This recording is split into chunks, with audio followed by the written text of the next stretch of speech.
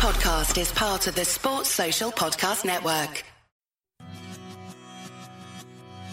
Still having a look. It slightly favours the right footer here, but Griffiths, having got the goal, goes again.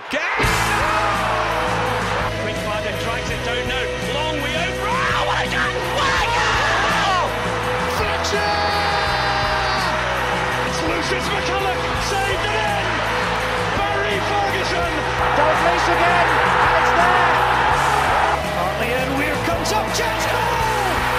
Scotland have scored. Hampden Roar podcast, the next episode of our On the Plane mini-series looking at what players are playing themselves in and out of contention for the Euros squad. Joining me, Andy Barge, as usual, Tartan Scarf blogger Gordon Shiak and Media Scotland journalist Ben Ramage. Guys, there probably haven't been too many changes to the way that we're seeing things in the squad since we last did a podcast, but there are maybe a few interesting points to pick up on, especially with somebody who's playing in a Mediterranean country, borders Spain, I think. He's getting quite a lot of attention online. His name escapes me. But Gordon, before we dig into the big player pudding, let's talk about the UEFA situation with stadiums and where they actually might be hosting this country, because there was an update today, or an alleged potential update. Yeah, there was. I was remembering back today to where we found ourselves the last time we met each other virtually, of course. Back in January, obviously we were talking about ticket refunds, and the key date that we were talking about then was sort of the 5th of March being the date that UEFA were looking for host cities to basically say what their capacity was going to look like in June, come up with a couple of different concepts for the capacity of fans they were going to be able to allow in. Since we spoke, they've changed that. They've moved that decision back to April. Obviously, you can look at that a couple of different ways. Maybe it's a good thing that they're waiting until the very last minute to make that decision, to try and make sure that as many fans as possible can get to games, or maybe they just don't want to announce the bad news too early. But then, of course, like you said as well, there's been a lot of speculation in the media. Today, the journalist Tancredi Palmieri, who works with BN, he's also a contributor for Gazzetta dello Sport in Italy, quite a well-respected guy. He was claiming on Twitter that UEFA are quite close to agreeing scrapping the entire 12-host city concept and moving the entire tournament to one nation, with that one nation potentially being England. Now, I don't know how you guys feel about that. I mean, from my perspective, I think if they're going to move it to one nation, I think the most important thing is that the tournament has to happen. We can't have the tournament postponed. I don't think the calendar would work that way. We can't have it cancelled because we're bloody qualified. You can't do that to us. It has to be played, but perhaps if it is only going to happen in England, I mean, it would seem a bit strange if they limited it solely to England when on this same island we've got Hampden that is a host city. I would be baffled if games got taken away from Hampden in that outcome. But yeah, what do you guys think? Well, Gordon, it's funny you make that final point there, because I got a reply to. I put that point out on Twitter as well. If this means that the tournament goes ahead, then so be it. And I got a reply from a guy called Stuart, big Scotland Everton fan, according to his Twitter bio, and halloumi enthusiast. He replied saying that he believes that the leaked document that Tancredi Palmieri has seen suggests that it is the UK as a whole, and that he reckons that Tancredi Palmieri is just kind of confusing the UK and England as being the same thing. One and the same. Yeah. So I wonder if that would mean that Cardiff and or Glasgow would be involved. Yeah, you'd certainly think so. Yeah, you'd like to think so. Ben, how does it sit with you, all of this? Yeah, to be honest, I think every previous edition has been in one country, so I don't see the issue. I really like the general idea of having it in more than one country and sort of sharing it with everyone. But when you look at the hand that we've been dealt, that's just not going to work this summer. I just feel like at the moment everything should just be about getting this virus beaten. And why not just keep this idea for the next, 20... My maths is terrible. What was that? 2024. That's what I write, and I don't do math. But yeah, just keep it, and we can hopefully do it properly, the way that they envisioned it, once the virus is totally in the past. On it being in the UK as a whole, I think that makes sense. We've obviously got a hell of a lot of massive stadiums that obviously help with social distancing. I think that would give you a good chance of getting a fair amount of fans in. I think it being in England isn't the worst idea for us, given that we would potentially get some into Wembley. But again, it's just also up in the air. The goalposts keep moving all the time. Yeah, I don't know. Tickets for games, but I've almost resigned myself to the fact that I'm not going. And if anything else happens, then it's a bonus. But at the moment, I just can't see it. Yeah, I have to agree with that, Ben. I mean, I think the place I'm at, sort of emotionally speaking, is that I feel like I'm beyond the idea of getting to attend these games. I just don't think it's worth almost getting excited about, because the disappointment would be too strong. I mean, frankly, myself and I'm currently I've replanned my wedding, which is actually taking place 9 days before our first game at the Euros. And the fact that I'm sweating on holding a wedding ceremony with less than 20 people at it, and whether I'm going to be allowed to do that, and then thinking that 9 days later we're going to have tournament matches with potentially thousands of people, it just doesn't seem to compute with me at all. So yeah, get the tournament happening, however way that happens, but I just don't see fans at it. Yeah, it's certainly going to be muddier as the next few weeks go on. I expect, as Ben said, the goalposts will change and change and change again, and we'll have to wait until at least mid-April until we actually have a fair idea of what's going to happen here. Moving on to more Scotland-related things, squad selection. For anyone who's just tuning into this mini-series for the first time, what we've been doing is breaking up the Scottish pool of players into 4 sections for the European Championships. So players that are guaranteed to be in the squad, they're on the plane, those that are likely to be there in the departure lounge, those that might hope to be there are waiting by the phone, and then those that have got no hope or played themselves out of the squad are booking their own holiday. So we'll go through it as usual, guys, from back to front, starting with the goalkeepers. I think that we kind of reached a common ground last time. I've made one slight change to mine. I still have Marshall and Gordon as on the plane. I did have John McLaughlin on the plane, I believe, but I've moved him back to waiting by the phone alongside Liam Kelly, who I think might be able to play himself into the third choice position because he's playing every week at Motherwell and is a cracking keeper, whereas McLaughlin is sitting on the bench. Yeah, I think that's fair enough. I think if I was to make any changes, I think Scott Bain, if he seems to have now established himself as number one goalkeeper at Celtic. Obviously, it'll be interesting to see what happens with Lennon leaving, John Kennedy taking over. If Bain continues to be Celtic number one, I think if he is Celtic number one between now and the end of the season, it's maybe hard to see him not being in the squad. So I've got him in the departure lounge just now. Is Liam Kelly a better goalkeeper than Scott Bain, though, Ben? It's hard to tell because Celtic have been so poor, and Motherwell have also been struggling. Shipping a hell of a lot of goals, so it's quite hard to really judge. I've got Kelly as well in the departure lounge, and you've got Robbie McCrory as well. I was quite lucky to see them both recently playing against St Mirren, but unfortunately St Mirren weren't very good and they had very little to do. So I was hoping I was going to be able to judge them properly, and in the end they hardly had anything to do. So yeah, I think for me Robbie McCrory's only 22. I think if you're going to take a keeper, we've talked about the third keeper just going for experience. Is it maybe better to give the younger boy who's maybe got a better chance of going on to be, a top keeper? I'm not sure. I think it'll be between the two. See which one plays more football probably between now and the end of the season.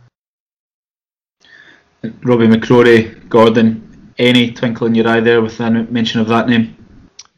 Yeah, certainly. I mean, we've spoken before about the sort of the general age demographic of Scotland's goalkeepers. Marshall and Craig Gordon are obviously both coming towards the end of their careers, so you do really have to keep one eye on who's going to lead this next generation of Scottish goalkeepers. I would like to see the third choice keeper go to a development place, because let's be honest, they're not going to play at the Euros. They're going to be there for the experience. So it all depends on where Steve Clarke thinks these guys' careers are going to go. If is it Liam Kelly, is it Robbie McCrory? They've got between now until the end of the season to make that case. And I know things are very unlikely to end up in a scenario where the third choice keeper plays, but I'm just not willing to take that chance, guys. I think that if a keeper gets injured in the days leading up to the tournament or the first game, and then all it takes is for the sub keeper to get sent off or something like that, I know it's very unlikely, okay, and I couldn't even tell you if it's happened before, but it's possible. And I would rather that we had someone who was playing most weeks, because let's face it, McCrory's second choice keeper at Livy just now behind Strycek.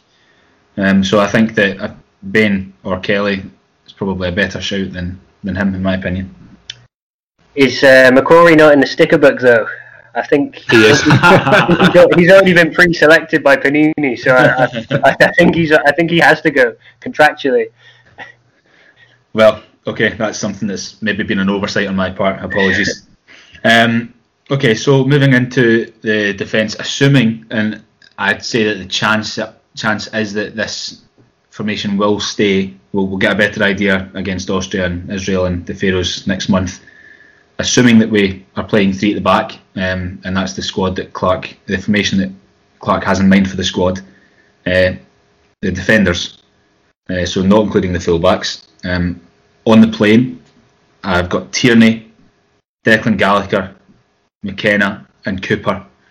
There is one name missing because I've moved him into another area of the squad. I wonder. Yeah. Do you guys have any advancement on those, or are any of those guys not on the plane for you? Tierney, Gallagher, Cooper and McKenna. I would question McKenna just now, just simply because he's injured. I don't think he's played since about the 20th of January for Nottingham Forest. Obviously, he will hope to be fit by the time of the Euros, but if he does end up missing out in March, then you never know, that might count against him. I mean, we've spoken before about the former Grant Hanley, who continues to play every week and captain the team that's romping to the championship title. I mean, that's a guy on hell of a good form. And if you're thinking about, you're really looking at these guys being the profile of the backup of Gallagher in the centre of that three, I don't think both of them go, to be honest. I think it's Hanley or McKenna, and right now for me that's Hanley. Ben, Hanley's in the departure lounge from you. Where is he with you? Yeah, he's in the departure lounge as well. And again, it's maybe one that you're just kind of going to have to wait and see. I do rate McKenna, and I like the move. I think it will suit him. But as Gordon's alluded to, Hanley is playing every week, and he's playing bloody well. And I'm sure that he was due to be called up, I think, before he got injured. So Clarke obviously rates him. Yep. So I think that'll stand a long way. I would imagine he'll be in the squad for the World Cup qualifiers, and we'll see then whether he gets put in the deep end or not. Absolutely.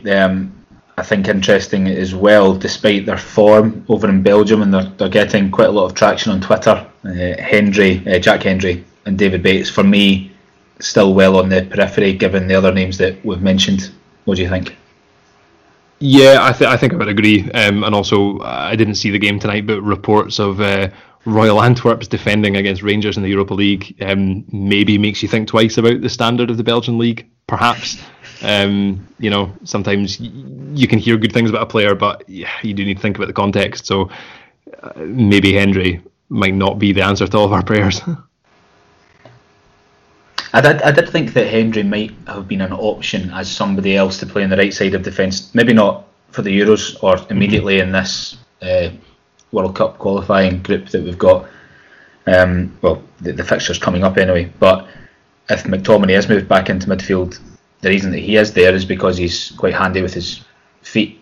Yep. What a weird turn of phrase. So I think that Jack Hendry is another defender who has always been fancied throughout his career, more so because of his ability on the ball rather than his stalwart defending.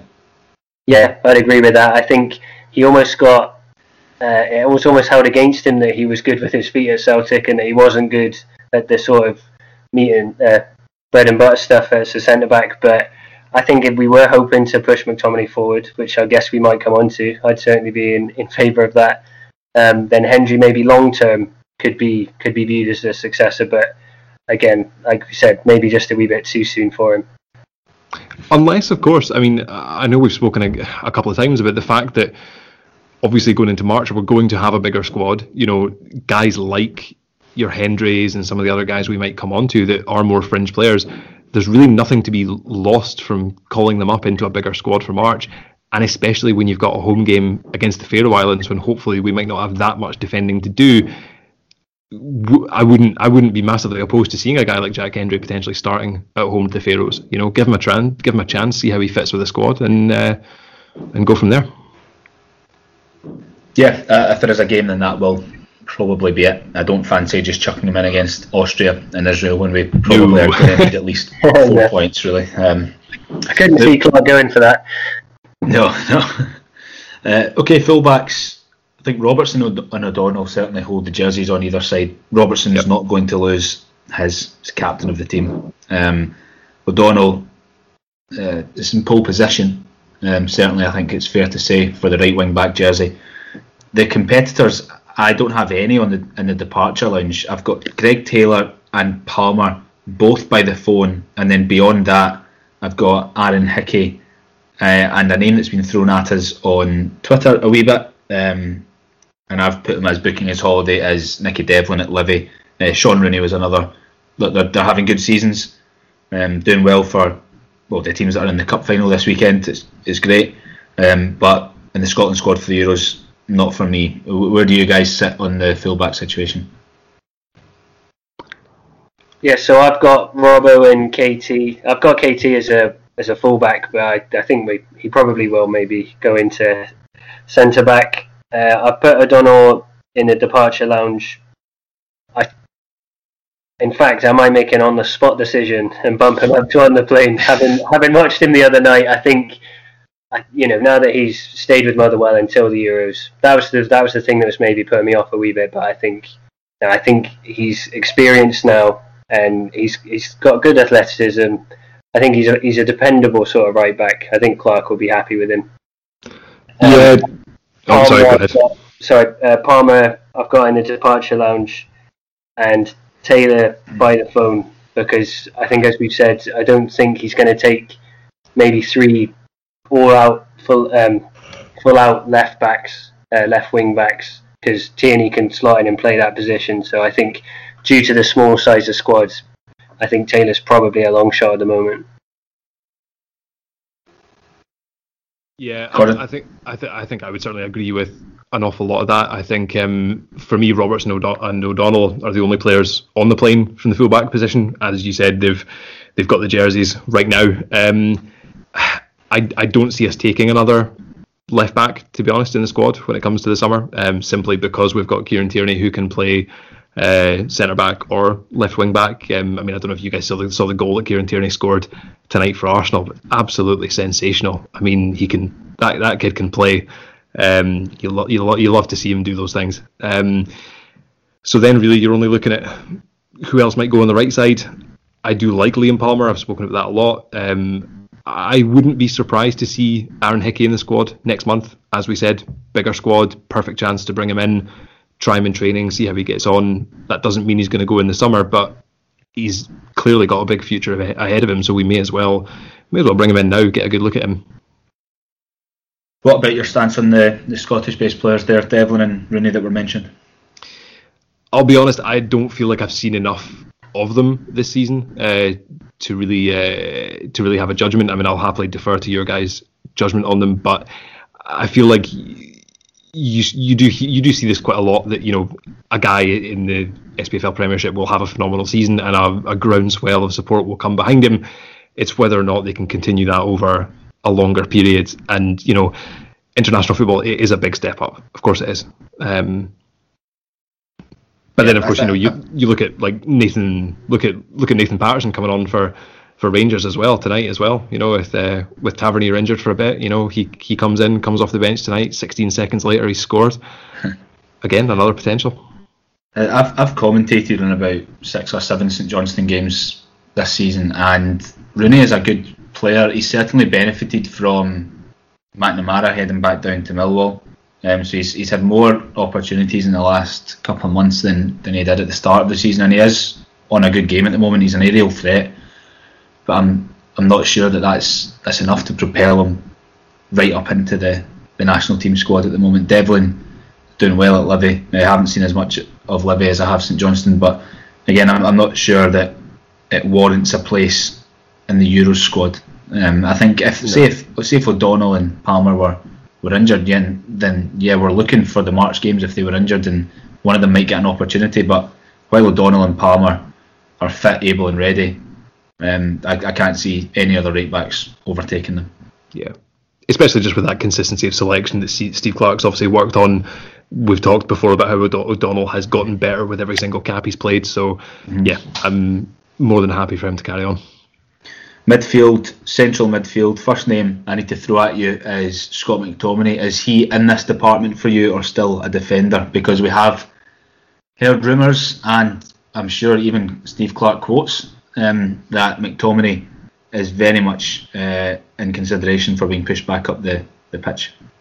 I think the form that he's in for Manchester United is quite hard to ignore, playing in that position.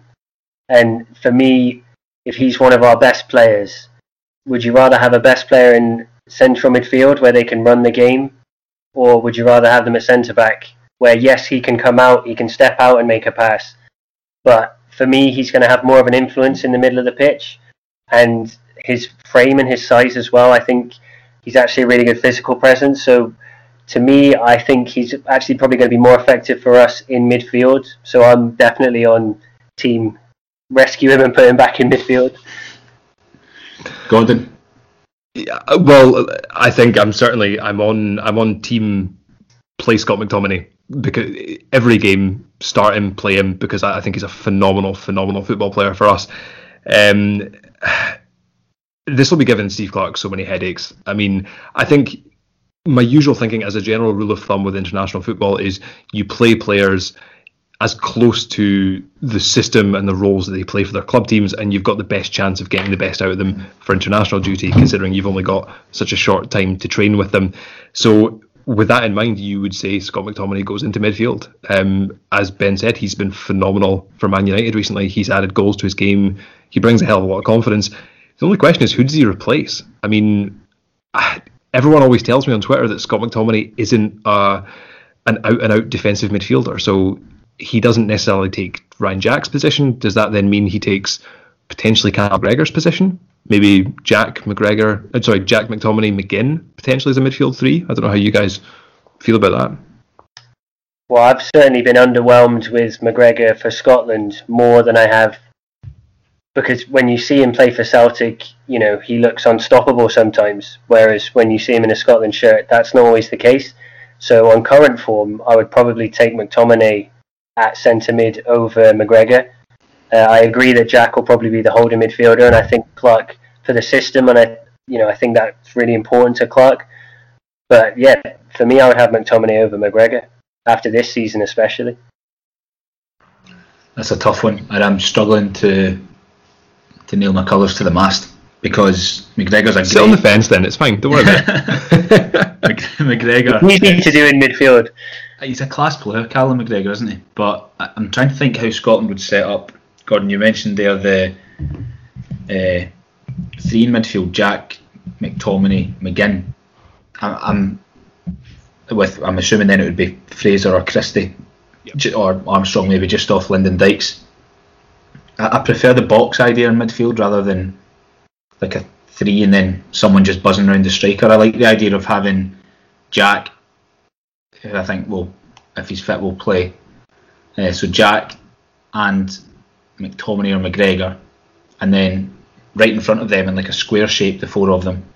For me, Armstrong and McGinn are the four, and then I would have Dykes up front. So I would have McGinn and Armstrong both coming forward to support Dykes and get beyond. But the McTominay, McGregor, Jack conundrum is fascinating. If McTominay's going to get moved back into midfield, McGregor, and I think I've said this before on the podcast, I've heard from more than a few people that Clarke is his biggest fan, that he absolutely adores Cal McGregor, and that probably suggests that he's going to be in the team. That he loves the way that McGregor trains, the example that he sets, his attitude, his talent, ability, everything. But Ryan Jack has proved crucial, I think, recently. So it would be even harsher to drop him, given the form that he's shown for Rangers, who are absolutely cantering to the league title and are in the last 16 of the Europa League. Yeah, absolutely. I recently, maybe now's the right time to tell you guys, I did cheat on you guys recently. I did do another podcast. Outrageous. The topic of please take me back. The topic of the podcast was about Scotland's midfield, solely that, and good grief, yeah, the complications, the combinations, the complexities. It's an incredibly difficult thing to do. But you know what? It's a good problem to have. Let's be honest. We've got some phenomenally good players who are playing at a very high level. I mean, in the Premier League, in the Europa League, and it's great. I mean, if we're going to speak about maybe a couple of guys who are maybe falling down the pecking order, I've got dropping down, maybe even down to by the phone, guys like John Fleck and Kenny McLean. I'm not seeing a lot from their form this season that maybe merits a place in this conversation. So I think those two guys, even though they've been in a lot of squads recently, I think if anyone's going to drop out, I think it's going to be those two. I agree that John Fleck is probably pushed down the pecking order. I actually have him by the phone. Now, with the names that we've mentioned there, though, where does Ryan Gauld is on the lips of, or on the fingers of everyone online? I wonder, is he really, really deserving of a place in the squad much more than Kenny McLean or David Turnbull? Now, and this is not me saying that Gauld is overrated or whatever. Okay, I've seen his stats and I've seen a few highlight reels of him this season. He's obviously doing really well out there. I put to you, though, that when a Scottish player moves abroad, they become a better player overnight almost.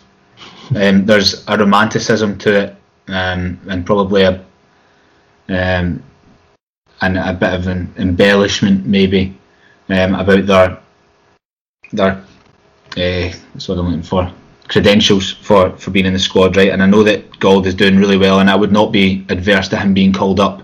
But you made the point about Grant Hanley at Norwich. McLean's in that team, is playing for a team that is running away the English Championship any less impressive than being one of the stronger players in a poorer team in the Portuguese top flight? Well, I think the way I'd answer that, well, first of all, I would say that McLean's he's maybe only started about 50% of their games this season, whereas Grant Hanley he's Norwich City captain. He missed the first 2 games, I think, with injury, but he's played every game since. So okay, McLean is he is not as ever present. Gauld's, I totally take your point. It is easy to sort of romanticise Scottish players when they go abroad. And you see. I think there's a comeback story about Gauld, which is lovely, though. There is. But you see, the thing is, I think I would have accepted the romanticism argument when he first went to Sporting, because it was, he's gone to Sporting. That's the club that developed Cristiano Ronaldo. He's going to be the next Cristiano Ronaldo. It's so amazing, and obviously that didn't happen. The reality did not match the dream.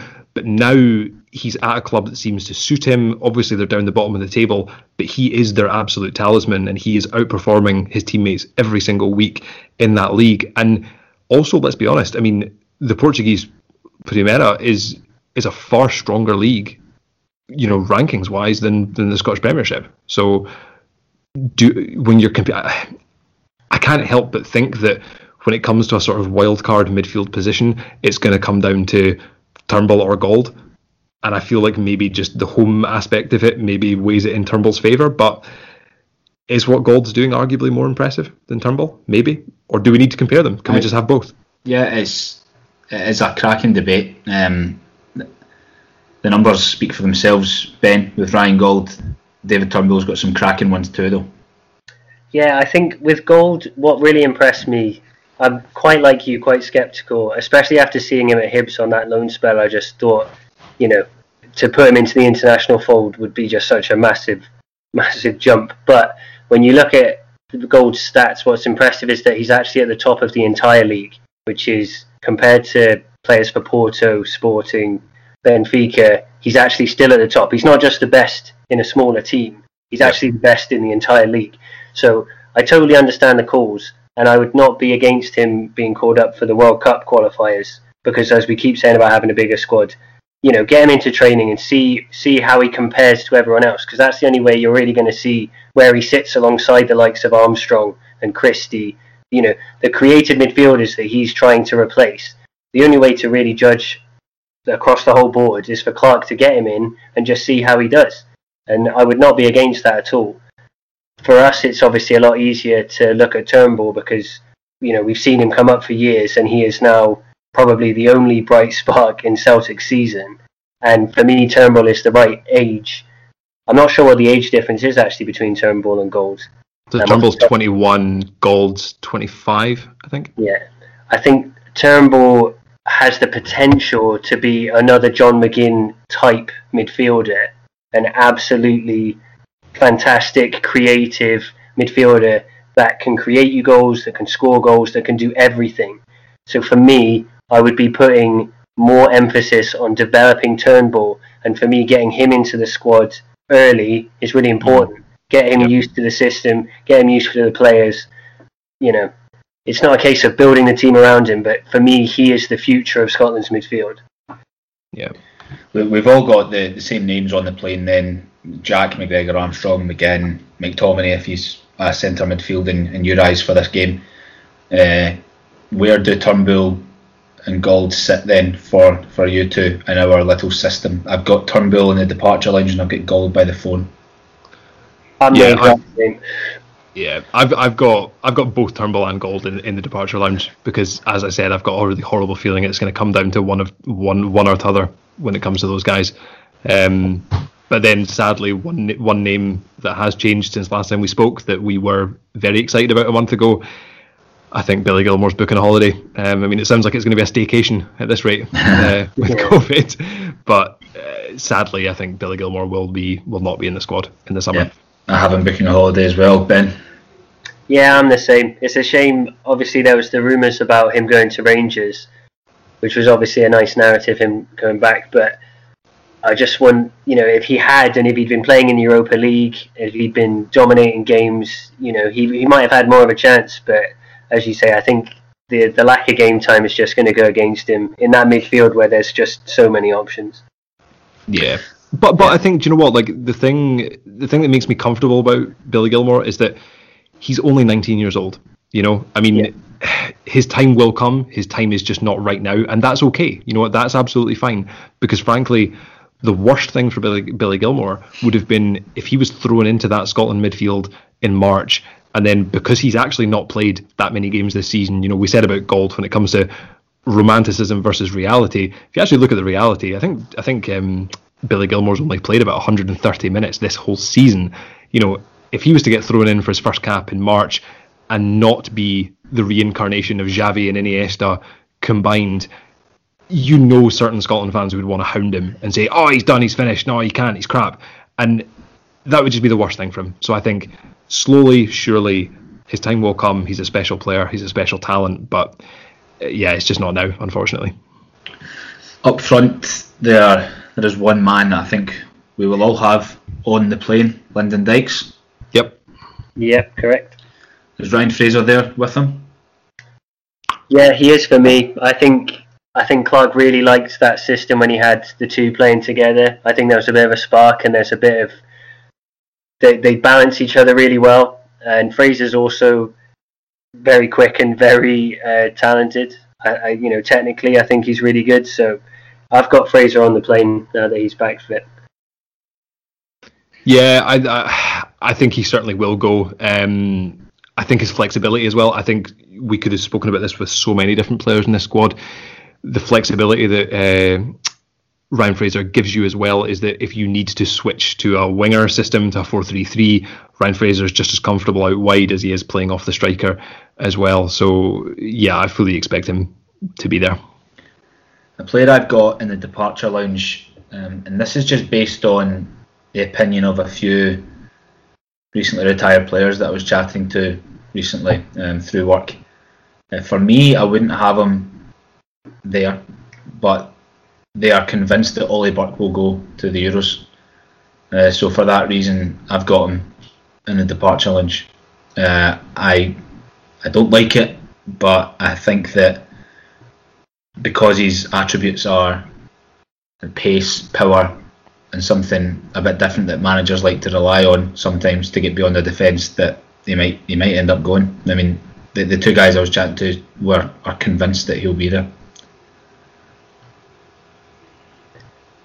Yeah, I think I jumped on the Burke train. The last pod we did, like you say, I think he's got all the raw attributes there, and Clark obviously sees that as well. You know, he's probably got a lot of people telling him that as well. So I'm not averse to him being in the squad. I wouldn't have him on the plane just now, but I could see him being in the squad for the World Cup qualifiers, and then again maybe see what he's up to just at the moment. You can probably say, Gordon, that he's been better than his clubmate McBurney this season as far as club form goes. You certainly could say that, yeah. I think McBurney's prospects of actually even making the squad are getting less by the week. I've got McBurney down by the phone, and I think as well the recent form of Lawrence Shankland has probably played a factor in that as well. I think Shankland's hitting form at just the right time, and if Shankland's included in March, you know, I don't necessarily see us taking more than 2 centre forwards in the squad necessarily, because as we're saying that a lot of the people that we're going to play up front are going to be attacking midfielders or wingers that can just play off a Lyndon Dykes. I think it's going to be Dykes +1, and that +1 could very well be Lawrence Shankland. If you're talking about Lawrence Shankland, is he more of a conceivable call-up now than Kevin Nisbet? Yes, definitely. Yeah, if you look, I think as Gordon touched on, I think the form is just massive. And you look at Nisbet, he scored once in his last 10 Prem games. Now, I know some of those are sub appearances after his falling out over the whole transfer thing, but for me, I know his record is still decent, but for a team that's third in the Premiership, I'm not actually sure it's as good as it maybe should be. If you're the number one striker and you're getting all of the chances or a lot of the chances, his record isn't actually that impressive. And I know Shankland's isn't over the course of the season, but he's got 3 in his last 3 games. And Dundee United have actually finally started playing some football. I think most people have agreed that they've been pretty horrendous this season. Well, to watch, they've been effective, but they haven't played very well. Whereas Shankland has grown into it now. His hitting form, I think if he continues to score for them, he has a better chance of getting in than Nisbet, especially when you think that he's already capped. You know, yeah. Clark has talked a lot about, you know, trusting players and being true to the players that got him there. Well, I know Shankland wasn't a massive part of that, but he has been involved. You know, I can see Shankland beating Nisbet to this other striker spot. One other name, Scottish-based name that I'll put to you that is down by the phone now for me is Leigh Griffiths.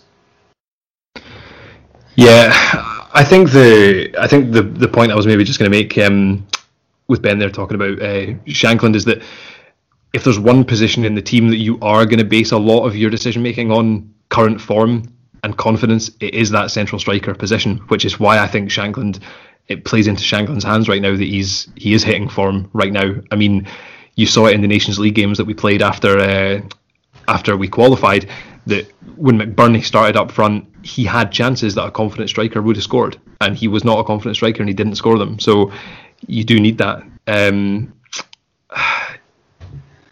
Sorry, I've forgotten what player you even asked me about. we were talking about Griffiths. So yeah, I think Griffiths obviously has the ability. He obviously has the talent. It remains to be seen how his place in the Celtic squad is going to play out for the rest of the season now that Neil Lennon's away. If he hits a run of form, if he hits a run of if he gets minutes, he gets starts, he gets goals, obviously I think he will be front of the queue to jump ahead of some people. But as it stands right now, I see him maybe outside the departure lounge, maybe by the phone. There are only, I think, 9 league games left, is that right? Something like that, yeah. If Celtic aren't playing European football, who knows what's going to happen with the Scottish Cup. So there's not actually too many games left. Does that mean that it might be too late for James Forrest to make a proper run for it? Yeah, Forrest is a tough one, actually. I know he's got a hell of a lot of caps, but as we've touched on so many times, they've not always been brilliant performances. And with so little time left, he's going to have to seriously prove his fitness, because no one's going to go to this competition half-baked. I'm guessing from what we've sort of been reading that he's not going to be fit for the qualifiers in March. So again, that's more times that other people are playing ahead of him. And at what point, I don't think he was good enough that he's an instant starter. Once he gets back to fitness, I don't think he was that pivotal to the squad. So that'll be especially the way that we're playing now. I mean, we've not necessarily we've seen Ryan Christie and Ryan Fraser play that sort of role just off Lyndon Dykes in this new system that we're playing. I think James Forrest has only played about one game for us in this new system, and he played it at right wing back in the First Nations League game against Israel, and Israel got in behind him time after time after time. So I don't necessarily know where James Forrest fits in this new system. I wouldn't necessarily want to see it at right wing back. So yeah, he's got a big task on his hands. I think if I'm to throw one last name into the hat is, again, we spoke earlier about the need for players that can maybe fill different positions, given that we're only going to have 23 men. So a name I'd like to consider, and a guy who's on some cracking form just now, is Callum Patterson, because frankly, I don't think there's a position on the pitch he can't play, or I've not seen him play, apart from maybe goalkeeper.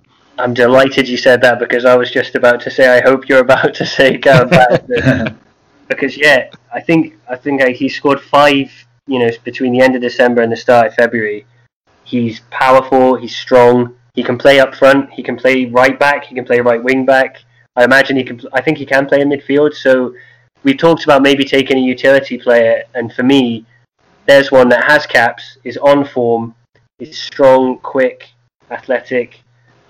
For me, I think I've got him in the departure lounge. I think he's really close to going, and he has been called up before with Clark, so I think Clark's a fan as well. Yeah, absolutely. Well, that ties everything up. Lads, next time we do one of these, we'll be talking about the Austria, Israel and Faroe Island games. God, they're creeping up. In fact, is that a month today? 25th? Is that the Austria game? Exactly 1 month. Gosh, right, okay. Well, good stuff again. That was enjoyable as usual. So we'll get back together for the qualifiers when they come round. Cheers. Cheers, guys. Thanks, Dave. Cheers.